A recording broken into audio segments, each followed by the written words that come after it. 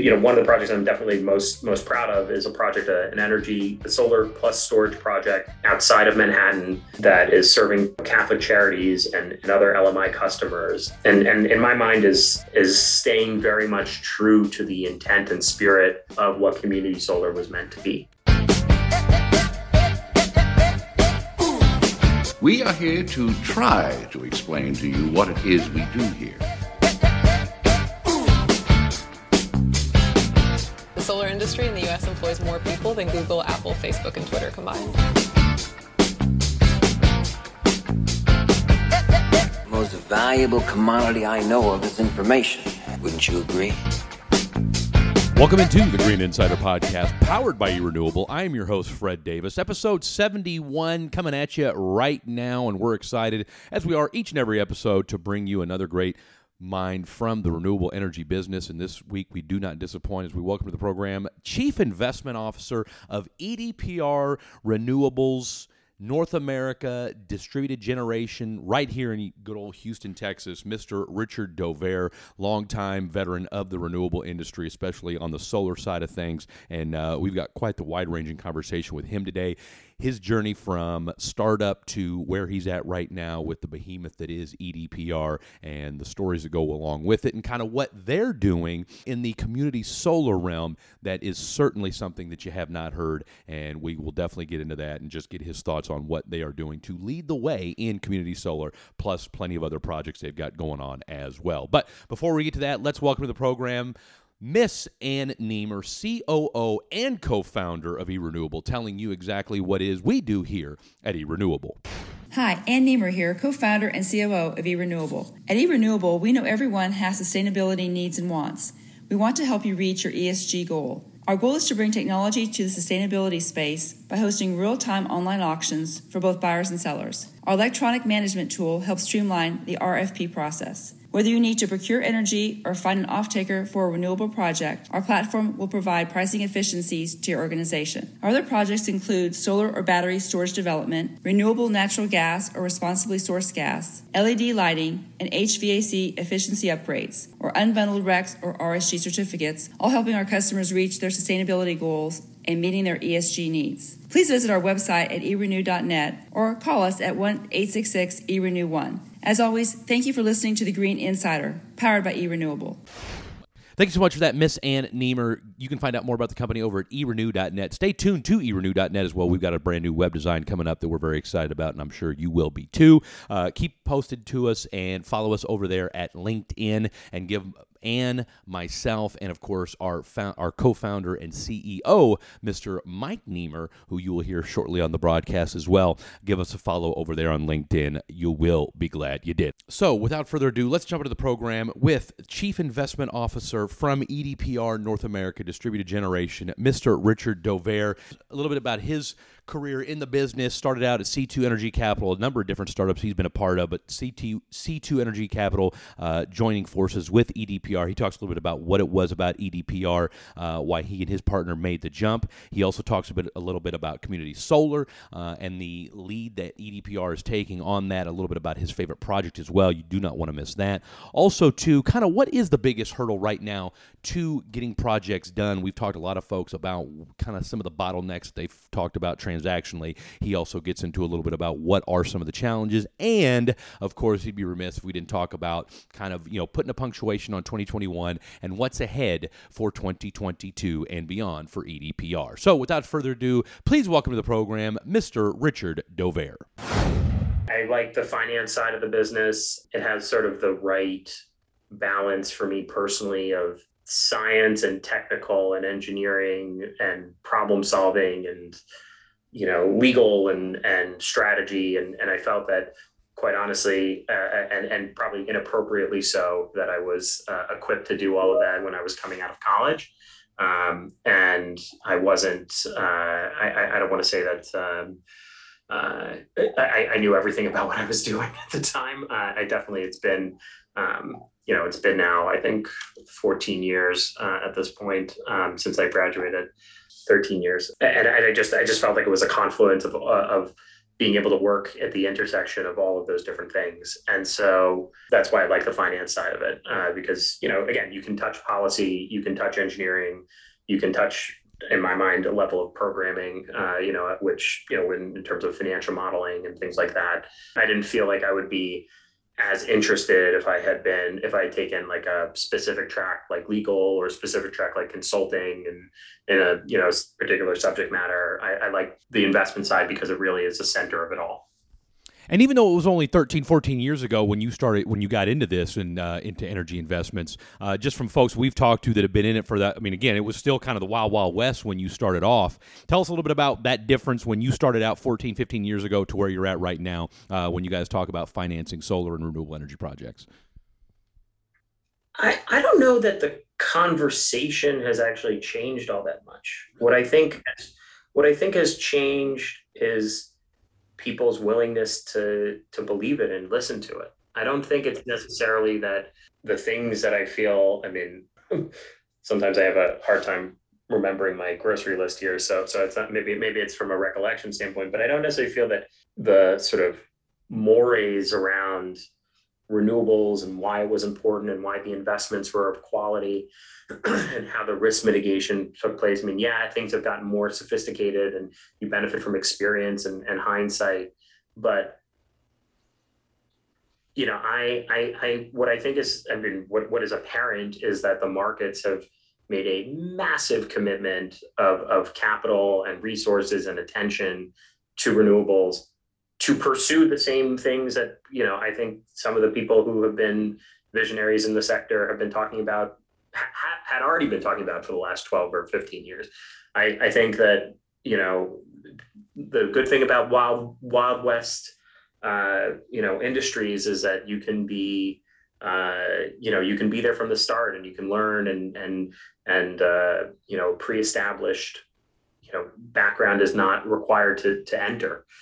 So it's not like real estate. If I were to go work on real estate now, why would anybody want to work with me versus somebody who's got 10 or 15 years of experience in real estate? When we were hiring people in renewables, there was no such thing as a person with renewables background. It existed in such a limited capacity. And so, I don't think we were the first real generation of renewables. I think there are a couple of people that were, and that were part of that. I think we were the sort of second generation in that class post 2008. I think that's really when the renewables history really started. I think it's like sort of the before 2000, BC and AD type of thing, BS and AS, right? Before solar and after solar. Exactly. And so, look, I think the arguments around sustainability, I think the arguments around reliability, I think the arguments around warranties and financing, it actually has not changed so much. Just what has happened is that there's more investor interest, the cost of capital has gone down. And I think that when cost of capital comes down, that is an indicator of comfort around, the investment and the reliability of the investment and the ability to analyze it. I feel like I'm still having the same elements of my sales pitch from, 13 years ago about why this is good. Really? Yeah. Even when Richard Dovere goes into a place and is touting EDPR, which again, for anybody that knows renewable space knows, EDPR is one of the, creme de la creme.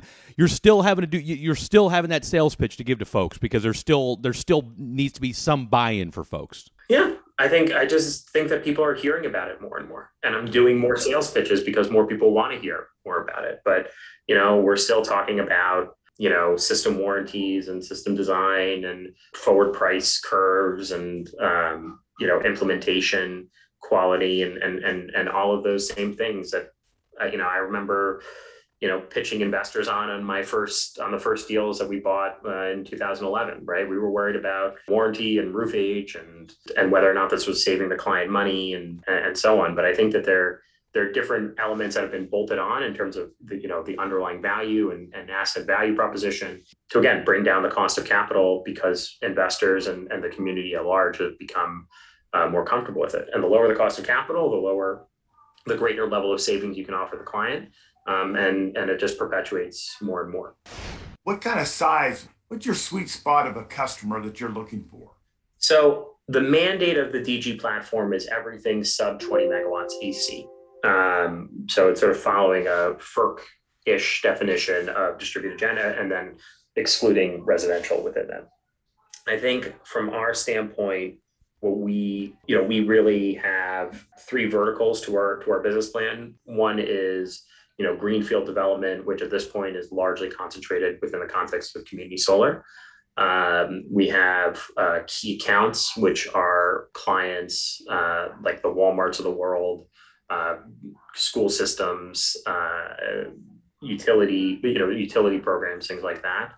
And then the third is M&A, where we're very active in acquiring projects from development stage all the way through operation. So in terms of what, if we were pitching a power purchaser, that would fall under that key account vertical. And our ideal clients are clients who have a site where they may want to start, or a portfolio of sites where they would want to start, that we can then scale up. But ultimately, DG, the delineation of sub 20 megawatts AC and what we are looking for, I think matters less, because realistically, what I view our business as being is a client solutions business. So, I could say, oh, well, I only want 1 megawatt size systems. Well, that's what I want, but that doesn't necessarily serve the benefit. That may be what I want, but that doesn't serve what the customer needs are. And if the customer has, a rooftop or a carport that can support 500 or 600 kW, do we tell that customer, no, go away, we can't help you? We need to be in the customer solutions business and be able to bring the capabilities of EDPR to distributed generation, not distributed net generation necessarily to EDPR. And that's how I think we'll be able to differentiate ourselves and be able to serve all types of clients, because everybody needs energy and everybody needs power. And I think everybody wants it to be renewable. And if we can come up with client solutions, our ideal client title can be quite broad. So is this EDPR's first venture into the smaller projects? Because they're so used to building 100, 200, 300 megawatt solar farms or wind farms. I didn't know that they went down 20 megawatts or below, but this might be why you were so attracted to them. In the United States, yes, EDPR and EDP in Iberia have commercial activities, some in forms of PPA, some in the forms of cash sales through the EDP Commercial segment, but definitely in the US, this is the first foray. And the US market is just such a large market. And there's such a large market opportunity in DG in particular that, I think that we all see major growth opportunity here beyond what we already have. Given the EDP group and what it's done in Europe, how much did you lean on the European side of things? And what are, if there are, some of the similarities in renewable energy here in the United States? And I know we haven't, we're not near as far along here as they are over in Europe, but what are some of the similarities with DG here versus over in Europe? Look, I think, the last part of what you said in terms of, that they're more advanced, I think complexity is the enemy of growth. And ultimately in the US, the complexity associated with the tax credit and how we set up incentives and the financing that comes associated with that makes us, and then also that we're not only in 50 states, which represent 50 different types of markets, but then utility service territories. And so the lack of standardization becomes prohibiting in terms of growth.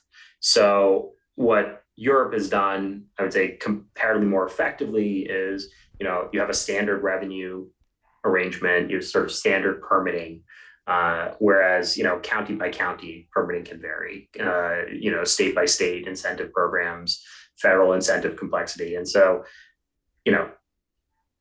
if you sort of started with a clean slate and you just said, okay, this is the only incentive that is available, and it's a simple price per kilowatt hour, or a simple upfront rebate, whatever it might be. I think that, and permitting were standardized and so on, the growth would happen. So I think that, or the growth will continue to, would be exponential ultimately beyond where it already is. I think in terms of leaning on Europe, I mean, we We lean on Europe, definitely, I mean, in terms of our sorts of capital. But, the US business does have meaningfully different attributes than both on the utility scale side and on the DG side because of those complexities than what the European side of the business is dealing with. And then the scale. I mean, the US is just a larger scale than any individual European country. So the benefits that I think exist in terms of that is less about us leaning on them or them leaning on us, but more in terms of we have customers that have global footprints and need global solutions, and we can do that. We can do that better than any of our peers. And I think that that's really where we differentiate ourselves and how the teams work together more than, one being reliant on the other. Could you educate the listeners a little bit and tell them what size roof would hold how many megawatts or kilowatts in a typical situation, whether it's a grocery store or a Courtyard by Marriott, whatever it might be? Can you give some kind of reference to size and power? So what I would say here is, roofs are a little bit more difficult just because, you may have setbacks or you may have HVAC systems, skylights, things like that. The typical rule of thumb is about, 4 acres a megawatt for a ground mount. Rooftop, it can be a little bit smaller just in terms of, you need, depending on how the systems are designed, less spacing between the rows and things like that. I would think about it just more in acreage, because as you start to think about, if you're looking at your facility in Google Maps and you start to see a bunch of equipment on the roof, that's, you need, spacing. You need to be able to, have spacing between the rows to safely maintain the projects and so on. It's probably the 3 to 4 acres a megawatt is probably the best rule of thumb there. When you joined the EDPR team, what was one of the things that really jumped out to you that maybe you hadn't seen or hadn't experienced before that's been it's been an advantage for you when you're doing these sales pitches and when you're out there with clients and investors these last 9 months in your role as Chief Investment Officer with EDPR? I don't know that it's necessarily one specific thing. I mean, where the areas where we collaborate within teams, because we're not a separate entity from EDPR. We are EDPR. We're just a different team, that focuses on DG. When it's one thing to have a low cost of capital, and that's great, and we definitely have competitively priced capital, but you also need to push on your cost basis and bringing down your costs. And so, when we procure alongside the procurement team in, multi-gigawatt panel and racking and inverter procurements. And so we benefit not only from a low cost of capital, but from a lower capital basis, absolutely relative to many of our competitors. Because there is, in terms of, even larger companies that have DG segments, we've seen a lot where the DG unit is sort of off on its own. So procurement is there, construction and energy assessment, the markets and the risk team, these are all areas in which there's substantial collaboration. Look, EDP is, I think, the 4th largest owner of renewables globally. That comes with a huge amount of operating experience, not only just in operating solar plants, but in operating businesses and a renewables business in and of itself. And again, there are things that are different about DG that are reconciled and that we continue to work through. But it's not one specific area, right? I mean, that when Candace and I made the decision to sell the business, there were a number of suitors. What we felt was that money was not going to solve all of our problems. And you can definitely throw money at a lot of problems, but we did not want to build up all of these functions individually that we knew the DG segment needed in order to be successful. We really wanted to be in a place where we could have all of these functions, but also be able to continue to operate in a nimble way to be able to grow the business. Because the thing that is the sort of misnomer about DG is, yes, we're building a solar business and we're building solar projects, but we're not building a bunch of small utility scale projects. We're building a business that happens to own and operate solar projects. So it's not about, the profitability of site A versus site B. It's about the profitability of the business unit as a whole. Whereas when you're doing large scale project finance, it's very much a profitability of that asset. And it's similar, type of delineation between residential, right? Resi is in my mind sort of more akin to running a credit card business than it is running a, solar, power generation business. It's very much a financial products business. So and again, it's just they're just different within renewables. They're different segments, and they're different parts of it. We obviously need to lean on elements of that are applicable to the utility scale side, but we definitely operate differently. Are there any projects right now that you're especially, that when this thing gets done, that it's going to have kind of that proud dad feel to it when it's all said and done?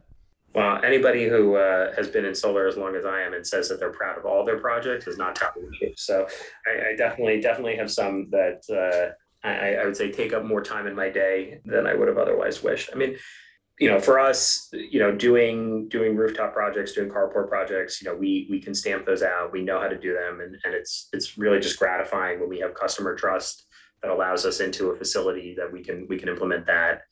I think the things that I am particularly proud of in terms of how EDPR looks at the world is relative to community solar.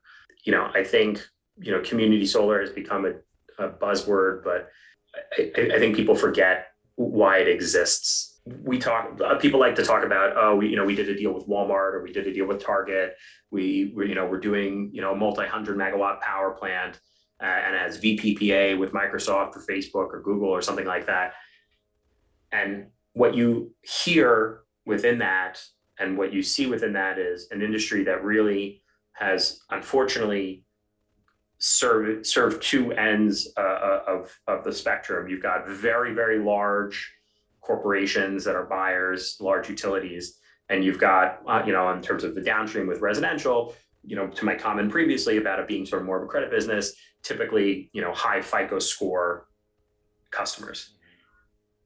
And everybody else in the middle is locked out. And community solar, when I hear about community solar arrangements that can serve the Walmarts of the world, that's great, right? Because that is supporting the development of these types of projects. But where I really find the impact of the industry, which will make it more tangible to a much broader component of the citizenship of the US, is what community solar can do for them, right? If you live in an apartment building, if you're an LMI customer, if you're a church, if you are a pizza joint, if you have a 5-year lease on your warehouse, but you're not comfortable or ready to sign a 20-year lease on your warehouse, you can still benefit from renewables. And the programs like what has been done in New York, where they've limited the size of the anchor, I think is very appropriate, because what that is, in New York, for example, you can have an anchor for 40%, and then 60% has to come from basically smaller commercial customers up to 25 kW each. What that does is it forces a developer like us to say, okay, well, I'm not just going to find the Walmart of the world and sell 100% of my capacity. I have to serve a broader community.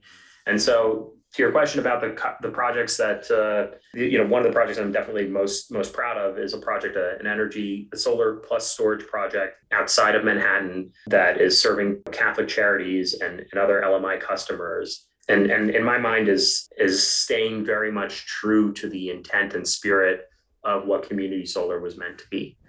Not because it's the political thing to say, or we appreciate our larger scale customers because they otherwise enable for that type of stuff to happen. Right. But there's a project called Minds Press that I can get the exact details, but it's a little bit over 1 megawatt that we're turning on right now.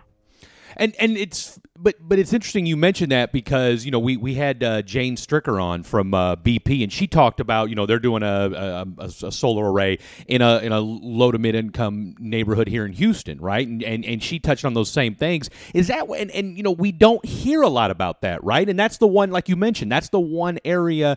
Again, we're hearing about municipalities, we're hearing about universities, and like you said, large corporations are doing it. But like you said, these LMIs are kind of getting left behind. Is that a space where EDPR can kind of lead the way in helping out and providing these lower to mid income that kind of get left behind, where you guys can kind of lead the way and provide this community solar and other renewable energy for these folks? Yeah, I mean, I think it is. I mean, C2 on our first community solar projects, we were, I believe, the first developer to waive FICO score requirements because, we felt that inherently within and also contractual terms for residential, because we felt that, inherent within the structures is a functional credit enhancement. Unlike if I were installing a system behind the meter and that customer goes out of business, you're sort of stuck with a project there and you have to wait for somebody else to come in, and there's all sorts of complexities with that. With community solar, all the programs have been set up to allow for a level of friction in terms of customer attrition and banking credits and things like that, where you can find alternative customers without having to move a major capital investment that you may have installed behind the meter previously. So I think it's about serving LMI, but I think it's about serving a much broader audience than otherwise, exists. And I'm talking about a broad audience as wide as renters, right? People who rent their homes or rent their apartments or live in an apartment cannot put solar, and I think they want something more tangible than, what they might get an option to pay a little bit more on their energy bill to go green. The reality here is that community solar can actually come at a discount to whatever their or should come at a discount to whatever their retail proposition is. So I think that this is absolutely one of the areas in which we are leading, where we are not only announcing projects, but we actually have projects in operation. Where these are not about announcing initiatives, but actually having, projects that are pumping electrons right now that are serving LMI customers and small commercial customers and the like. And I know it's a priority of the organization, along with, in terms of meeting all the appropriate investment metrics, all of the ESG metrics as well. As Chief Investment Officer, and like I said, talking about the markets and just the difference in where it's at, and obviously, things are ripe right now. What's the number one hurdle to getting projects done right now in your estimation? The number one hurdle is availability of components and labor. Really? That is a number one hurdle, there are a lot of projects being built. The supply chain is under meaningful stress. The labor market is under meaningful stress. Those are the biggest hindrances at this point. Get you out of here. You started a brand new role this year, so obviously 2021 has been probably one of the more exciting years of your life. How do you guys plan to punctuate 2021, and what's ahead for 2022? I think it's about just executing. I mean, I think we our business plan is to grow over 300 megawatts a year, and executing on that, and meeting those goals and trying to exceed them would be exciting, and even more exciting. So there are headwinds relative to as I said, the supply chain and labor, but we're working through it. We have great partners. We have a great team. We have scale within the context of what we're doing with EDPR, in a way that it would have been a very, very different conversation if it had been, C2, which was a profitable entity. But definitely, it's different when you're part of a $30 billion corporation than when you're, a $300 million organization. So. Thank you so much for that, Mr. Richard Dovere. Don't forget, you can catch all of the Green Insider episodes over at Apple, iTunes, Google Play, Spotify, erenew.net, or wherever you get your podcasts. And if you check us out on Apple iTunes, and we know that a lot of you do, please leave us a 5-star rating. Why? Because we promise you'll learn more about eRenewable from the podcast than you knew about it before you stopped by. Be sure to follow us over there on LinkedIn. Like we told you earlier before, we've got a lot of great podcasts, some really good content coming out before the end of the year, and we've got some tremendous plans for 2022 and beyond. You do not want to miss that. So, want to thank everybody, the entire eRenewable team, Ann, Mike, Al, everybody, and of course, all of you that help make the eRenewable Green Insider Podcast possible. This has been the Green Insider Podcast, powered by eRenewable. We make going green easier.